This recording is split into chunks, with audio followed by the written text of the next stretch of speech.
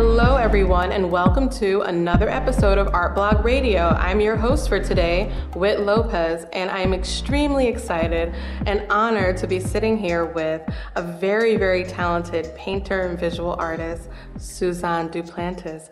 Welcome to the show, Suzanne. Thank you so much, Whit. Very excited to have you here. So I recently saw on Facebook that you posted a painting that you made recently of koi, of fish. It's so beautiful. I'm assuming that it's oil. It is oil. It's absolutely gorgeous. Thank So you. what led you to painting those koi? Oh gosh, to painting those koi. That was actually the product of a workshop that I did with a very famous and wonderful painter named Derek Penix. He's quite famous for his koi paintings, and that was one of the reasons why I wanted to study with him. So it was an intensive 4-day workshop, and one of those days was dedicated to koi. So it was really a process. I left with half, the painting half done, and then took it home and was really able to turn it into something that I was happy with. So that's what led me. And also, who doesn't like to look at koi? They're just magical and mesmerizing. They really are. I love, whenever I see a koi pond, I get very excited. I know. They're so beautiful and very calming. Absolutely. So that's awesome. So I've also seen still lifes that you've painted of flowers, fruit. I think I saw a landscape recently as well. Yep. I do all of that. That's amazing. So what led you to painting still life and landscape and just painting in general? Well, how far do you want me to go back with this story? Go as far as you need to. Okay, so when I picked up art again, which is about 10 years ago, I had painted a lot and drew a lot as a young person. Put it away, became a singer.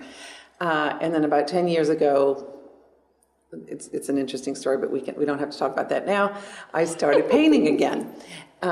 First, I started drawing in charcoal, and then did some fine art batik, and then settled on oil painting. And in the beginning, you're really just learning to handle the materials, and you have this idea of some kind of poetry that you want to put on the canvas, or in my case, on the board. I've settled on painting mostly on board. And you have to paint a lot of really bad paintings, and then show up the next day to paint another bad one until you start. But you sort of know what you want to say and where you want to get to. And I had this feeling that I could get there, so I took a lot of lessons, and I still take a lot of lessons. For one reason, that carves out time in my week. And I've been influenced and taught by many wonderful painters in the Philadelphia area. And I've settled on representational art. I think the world around us is so incredibly beautiful. I'm an admirer of abstract, but I haven't gotten there myself yet. I have some ideas that would borrow from realism, but stretch it a little bit. I might get there. But at this point, I'm still so absorbed in capturing with paint what I'm seeing, and capturing it in a way that helps it to make other people feel like it makes me feel when I look at something. So a still life, can be pretty, maybe boring for a lot of people. It's not boring for me. Even just a single piece of fruit is, and if I show it in such a light and at such an angle, it just feels very, just this stuff of life, and so in those paintings, those still life paintings, they're painted with a lot of love and a lot of, reverence for the subject. So, and they don't always succeed, and that's okay. And then, landscape, I've started to, I have for a few years now been going outdoors and taking plein air classes, and that is an unbelievable feeling, to really just stand and look outside and to feel everything that you feel, the breezes, the bugs, the everything. Some people are definitely not into that. They don't like they don't like all the stuff that comes with it. But I get out there and I get this feeling of there's nothing I would rather be doing than this. I cannot believe I'm standing here doing this. And again, most of the paintings don't succeed, but when they do, it's really, really fun. And when they do, they have some feeling of the feeling that I had when I stood there and painted. So I think as I get better at it, more paintings will have that feeling. So that's amazing. That's wonderful. I really love plein air as a technique and everything, and just what it is entirely. So it's great. I'm glad to hear that you're getting into that and working on those as well. So you mentioned that you do oil, but you do also have practice in other media as well. Yeah, when I was a kid, I used to love to draw pencil sketches and sketch everything. I also worked in pen and ink, and I also worked in watercolor. And when I did that through graduate school. I went to Eastman School of Music, and I actually moved from New Orleans to Rochester, New York in January. It was quite something. And I believe it. Yeah. And so I started doing these kind of fanciful drawings. I couldn't take any oils with me. I did oil as well when I was young. And so I took watercolor because it was one little box of watercolors, and it was pretty movable. And a lot of my drawings at that time would be sort of icy blues against these, really fire tones, and they were sort of, Dali-esque drawings. I think I was just trying to get out this experience of this, hothouse flower being transplanted into a very cold environment. But then after a while, I didn't have time even for that. And so fast forward 25 years later, I put my kids into a batik class, a fine art batik class with Laura Madeline, who's a wonderful fine art batik artist. And it was just a week in the summer at Woodmere, and, decided that they would go and do that. And then the more I read about it, I thought, well, I kind of want to do that. I would like to do that. So I called Laura, who I knew actually from other circles, and I said, can I pay my way and come? I promise I'll sit in the corner. I won't talk to the teenagers. I'll be really quiet. And she said, sure. So, we came in and she talked about these techniques, which were wonderful and old. And, you work with these melted wax, and it is very fascinating, really, really fascinating. So after the first couple of days, I was looking at the whole world in a completely different way. Everything that I saw, everything that I looked at, how would I do that? How would I? Because in batik, you have the process is such. It's not like just painting oil. You have to plan ahead and use dyes, and then whenever you're satisfied with the color as it is, you have to wax it down and all of that kind of stuff. And I remember feeling like the scales fell from my eyes at that point. And on the third day, she walked over to me, and I had created something that was actually quite pretty.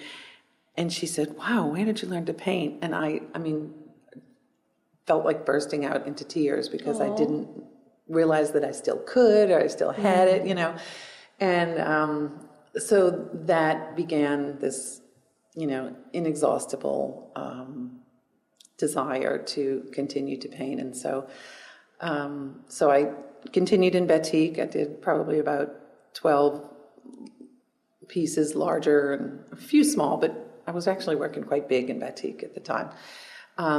She recommended that I do some charcoal work, and I did some charcoal, and then did a lot of studio incaminati.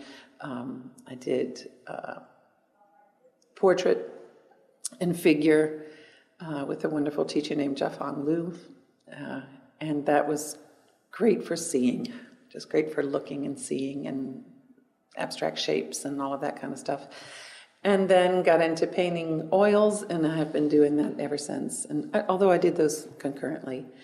And have benefited from lots of wonderful, wonderful teachers. And whenever I decide, wow, I need to stretch in this way, I find a teacher that I think can help me learn what I want to learn. And I go spend time with that teacher and do workshops. And as I said, it carves out time in a very busy life where I'm doing lots of other things to make sure that I have time to paint. So I think of my life like a great big vessel, and I'm, in the water, and I'm just slowly turning this vessel, toward the things that I want to do, as much or more than what I'm doing. That's wonderful. I think that's really great. So the way you mentioned painting is as if it's, I guess, a reprieve from everything that you experience in your very busy life. So do you kind of view it for yourself as a space for self-care, self-reflection, self-investment? All of that. I think that, we haven't talked about my other life, which is, as a singer, it's a very public art, and and it's performance art. So painting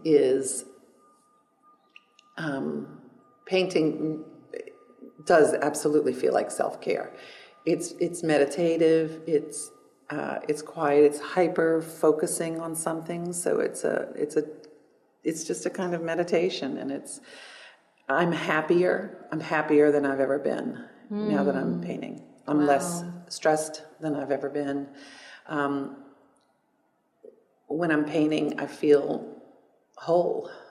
Wow. I feel whole. And I feel like and it doesn't even have to be good, because as I said, it's sometimes not good.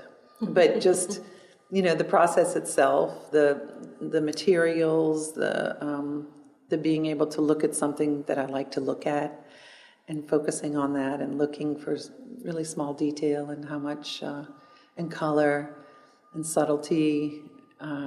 It's a way of taking in the world with a lot of infinite care and notice. So that's really wonderful. That's beautiful. And since you mentioned music, so just for full disclosure purposes, I met Suzanne while I was an undergrad because she was my voice coach. So she I hope she everybody really knows invested about your voice here. They do not. It's terrible. Don't listen. No, it has a fabulous, fabulous, beautiful voice. I'm kidding. Yeah. No, Suzanne is a really amazing singer, really amazing performer, and an even more amazing teacher. So can we talk about your music practice? Sure. So you're a performer yourself. Yeah. Right? A mezzo-soprano. What got you into that? Both of my parents were music lovers. Not professional in any way, shape, or form. My dad did not even read music, but he had a fabulous tenor voice. He loved opera. He used to play it constantly, much to the chagrin of all the kids. And when the Saturday broadcast used to go over, the doors would slam all down the hall. But he loved it, and my mom also sang in opera chorus. He did not read music and would learn everything by rote. Amazing. Yeah, he had a great voice, and so he would get us to be in the operas. We would be supernumeraries in the operas. And so it was discovered, I guess, at some point that I could sing. And I sang, all the way coming up through grammar school and high school. And then I got a scholarship to study voice at Loyola University and met my mentor, Philip Frohnmeyer, who was just so important to me, opening a world of song and opera too, but mostly song, and just this whole world of music to me. So I did sing opera. I went to Eastman School of Music and then Academy of Vocal Arts here in Philadelphia, where I have decided to stay and make my life. Met my wonderful husband, Kevin McDowell. And even though I sang opera, I sang professionally for about 10 years. That lifestyle is difficult, and and my preferred form of music is song. It's I prefer this this sort of heart to heart communication of a small room and this beautiful small art form of song. So I do too. I do too. It's awesome. So that's where I settled, and I, with some colleagues, founded Lyric Fest, and we do thematic voice recitals, and I curating wonderful programs about anything. That's any theme that comes. There's a lot of creativity in that, and sometimes I sing for those. I definitely curate the shows. I've been doing graphic design for those programs for just ever since the beginning. So I was kind of keeping my toe in the art in a different way. Absolutely. Yeah. So just to sneak back over to visual art a little bit for a second, do you have any exhibitions coming up soon, or are you planning any? I'm going to be, I was invited to Waverly Heights, which is actually a retirement community on the main line, and they do shows, and they invited me to show, so I'll be doing that, I think, March 22nd, I think the show opens. It'll be up for about a month. Yeah. Oh, that's really nice. Yeah, very good. And I just finished a sort of an Art of the Flower show with Lyric Fest that we did, and we sang. We called it Tutti Fior, which is all the flowers. It's named for a duet from Madame Butterfly. But so we showed. I showed about 20 of my floral pieces. Oh, that's so nice. And then we sang. There were two other beautiful, beautiful singers, and we did a short program of flower songs. Oh, that's so with sweet. Flower paintings. Yeah, it was fun. That's really beautiful. Wow, that's nice. So to get back toward vocal music, so you said you have Lyric Fest. Yes. Which is your organization with your colleagues. What made you decide to really start Lyric Fest? Well, this goes back to my work with my colleague and best friend, Laura Ward. We met at the Music Academy of the West, 30 years ago, when we were both students, and she is a fabulous pianist. And way back when we were singing there, we had this dream that we would have a music festival, that we would have an art song festival. That's so it goes nice. all the way back to there, yeah. Only it was going to be on a vineyard in Southern California, and we were going to call it Elysian Fields, which is... that is nice. Oh, yeah. So Elysian Fields is a very famous street in New Orleans, which is where I'm from. And, it literally was a dream of all of that time. So Laura was living in various different cities, and it so happened that she came and lived in Philadelphia, got hired by Academy of Vocal Arts, and her husband was able to open law offices here. And so everything, the stars aligned. And she was at First Pres on Walnut Street at the time, and she helped them to acquire a gorgeous piano.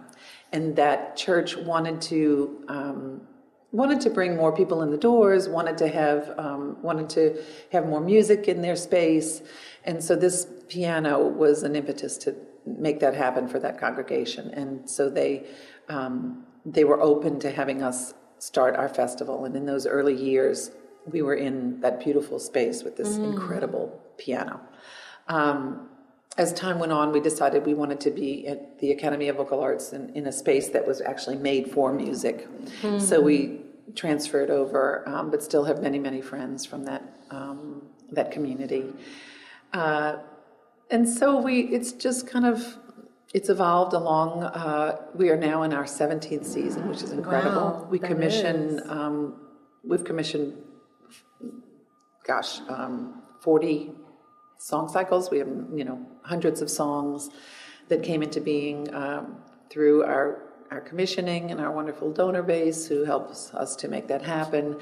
And it's exciting to know that we are commissioning the music that's going to represent this time and place. So that's pretty amazing. Exciting work. Really, really exciting work. Our composers are both local and national, so it's going really well. That's amazing. Yeah. That is wonderful. I'm glad to hear that. Yeah. Congratulations. 17 seasons is amazing. That is wonderful Yeah, work. and we do these new works right alongside the classics, right alongside Mozart and Schubert and Fauré and Poulenc and all of that. So everything is a mashup. If it depicts and talks about the story that we want to tell, the song helps us to tell that story. We use many singers in each concert. We often use actors. We've had dancers. So it's an immersive experience. Absolutely. And a very personal experience. So Absolutely. Now, I had the pleasure of attending 2 of your events. One that was at AVA, the Academy of Vocal Arts, and one that was at the Philosophical Society. Is that what it's called? Ethical Society. Ethical. You were there. Yeah, you were close. There is a Philosophical Society. Close, but not close enough, right? Yeah. The Rittenhouse Square one. Yeah. And they were both really, really beautiful experiences. Really amazing. So enjoyable. And the music both times was so soothing. It was really soothing to be in that space and just to feel surrounded by the sound. Thank you. So that was a really great experience. Part of what we want to create for people. You definitely are. Yeah, it definitely it's is there. Life is hectic. Life is hectic. It's nice to just be still and listen, and be given this gift of a song, a space to quiet down. Absolutely. That really is a gift. So thank you. It's wonderful. So you're an amazing teacher as well. Oh, you're thank you. Very super voice coach. From personally working with you, I got to witness my voice change and mature under your tutelage, and so I'm really grateful for the work that you do in vocal arts and music. Well, you were a pleasure. I can guarantee you that. Lies. No. But I really am super grateful for everything that you taught me about my voice and about the work behind singing and about the body as an instrument. Yeah. So thank you. But what got you into the idea of teaching music? What pushed you into that? Well, I think if you have been taught well, you have things to pass on. And I have been blessed with many, many just fantastic teachers and mentors. So that's one thing. And the other thing is just practical, that there's not that many ways that a singer can make a living. And so one almost immediately has to think, okay, I have this job and this job. My busiest opera season, I had 5 jobs.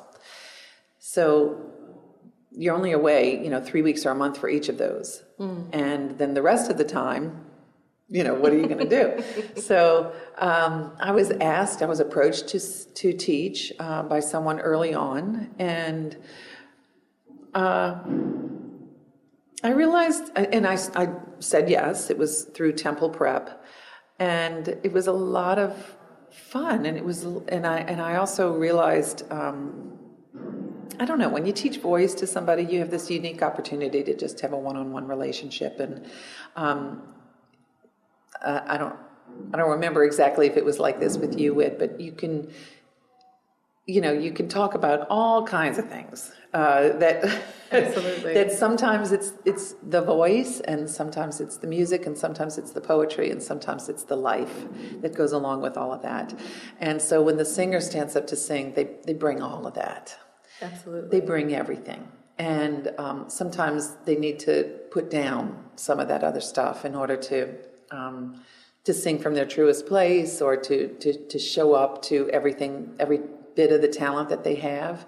They have to shed other stuff. So a good teacher, not only gives a student, starts to help the student discover their voice and develop their voice and get rid of maybe some habits that are holding them back, but also to have the confidence to be all of what they are, and to give all of what they are. I think that's something that singers and artists of all kinds struggle with.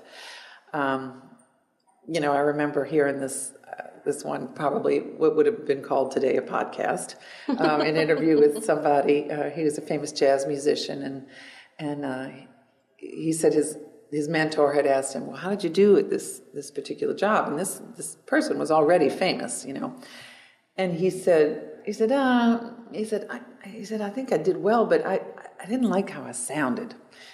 And his mentor said, nobody remembers how you sounded. They remember how you made them feel. Mm. And that is a very important thing to help young people understand that they're not, the end result is not a given sound or anything like that. It's can you get to that human place where you say very honestly from your self to another human being something that you want to share. Mm. And when you share at that level, people do not remember how you sounded.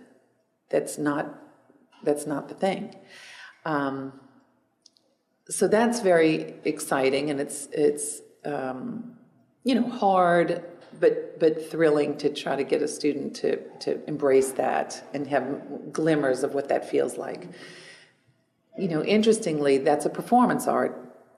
Interesting in painting, I would say, and this seems to relate to me. I don't know if it's going to relate to anybody else, but in singing, there is a little bit of, especially in the classical world, a little bit of let me try to get my voice to sound like this person, or to sound, to sound at this. Let me get it to sound like a classical voice. Yeah. Let me get my legato to be, a perfectly beautiful legato, and my ah vowel to be just right, and get into the top just so, and get into the bottom just so, and all of that kind of stuff. And there seems to be just like a standard of what a good operatic or classical sound is. I loved going over into the art world and having these classes and going in, with these teachers, with a bunch of really fabulous painters, all doing something very, very different. Absolutely. I mean, their mark making is completely different, completely unique. In the beginning, I didn't like the marks that I was making. I didn't like it. But I look back at some of those paintings and I think, gosh, they were already looking like me. They weren't successful yet. But I loved that there was room for all kinds of expression in a way that seemed larger and more expansive than the classical world that I was in. So I really do enjoy that. And I feel less hemmed in a way as a painter. Maybe as I do it more, that'll change. But for right now, I feel really less hemmed in. That's wonderful. Yeah. Have you ever considered teaching your own workshops in painting? I come from a family of teachers. My grandmother was a teacher. My mother was a teacher. My sister's a teacher. So I come by teaching naturally. And I can, I want to be clear that I don't consider myself to be, any kind of master in any way, shape, or form. But what I do know how to do, I can teach. Mm. So, and I appreciate those teachers. And I've had many good teachers who are very different, in painting. Some are really specific about how you should do things. It has to be like this. It has to be like that. And so I have decided when I take lessons with them, I will do what they say because I'm there to learn what they do. Mm. But I've also been with other teachers where they acknowledge that there are many different ways to do something. And so I think each individual artist has to just figure out a couple of things. They have to figure out what they like and what they want to say, and how they want to say it, and how they want to get to their end product, because there's many, many, many different ways to get there.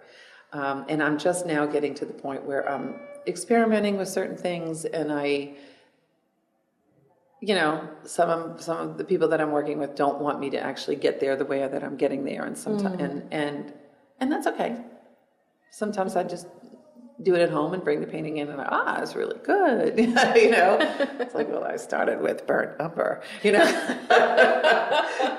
but not really. I mean, I'm being facetious. They're all awesome teachers, and I have something to learn from all of them, and it gets me painting, 10 or 12 hours a week. So that's amazing. Yeah. That's really wonderful. Well, Suzanne, that is the end of our half hour, but thank you so much for your time. Thank you for bringing your talent. Thank you for being willing to share all these wonderful things and your journeys toward visual art and toward music. So thank you. And thank you for sharing your art and your music with the world. It's appreciated. It's been a pleasure to sit and talk with you.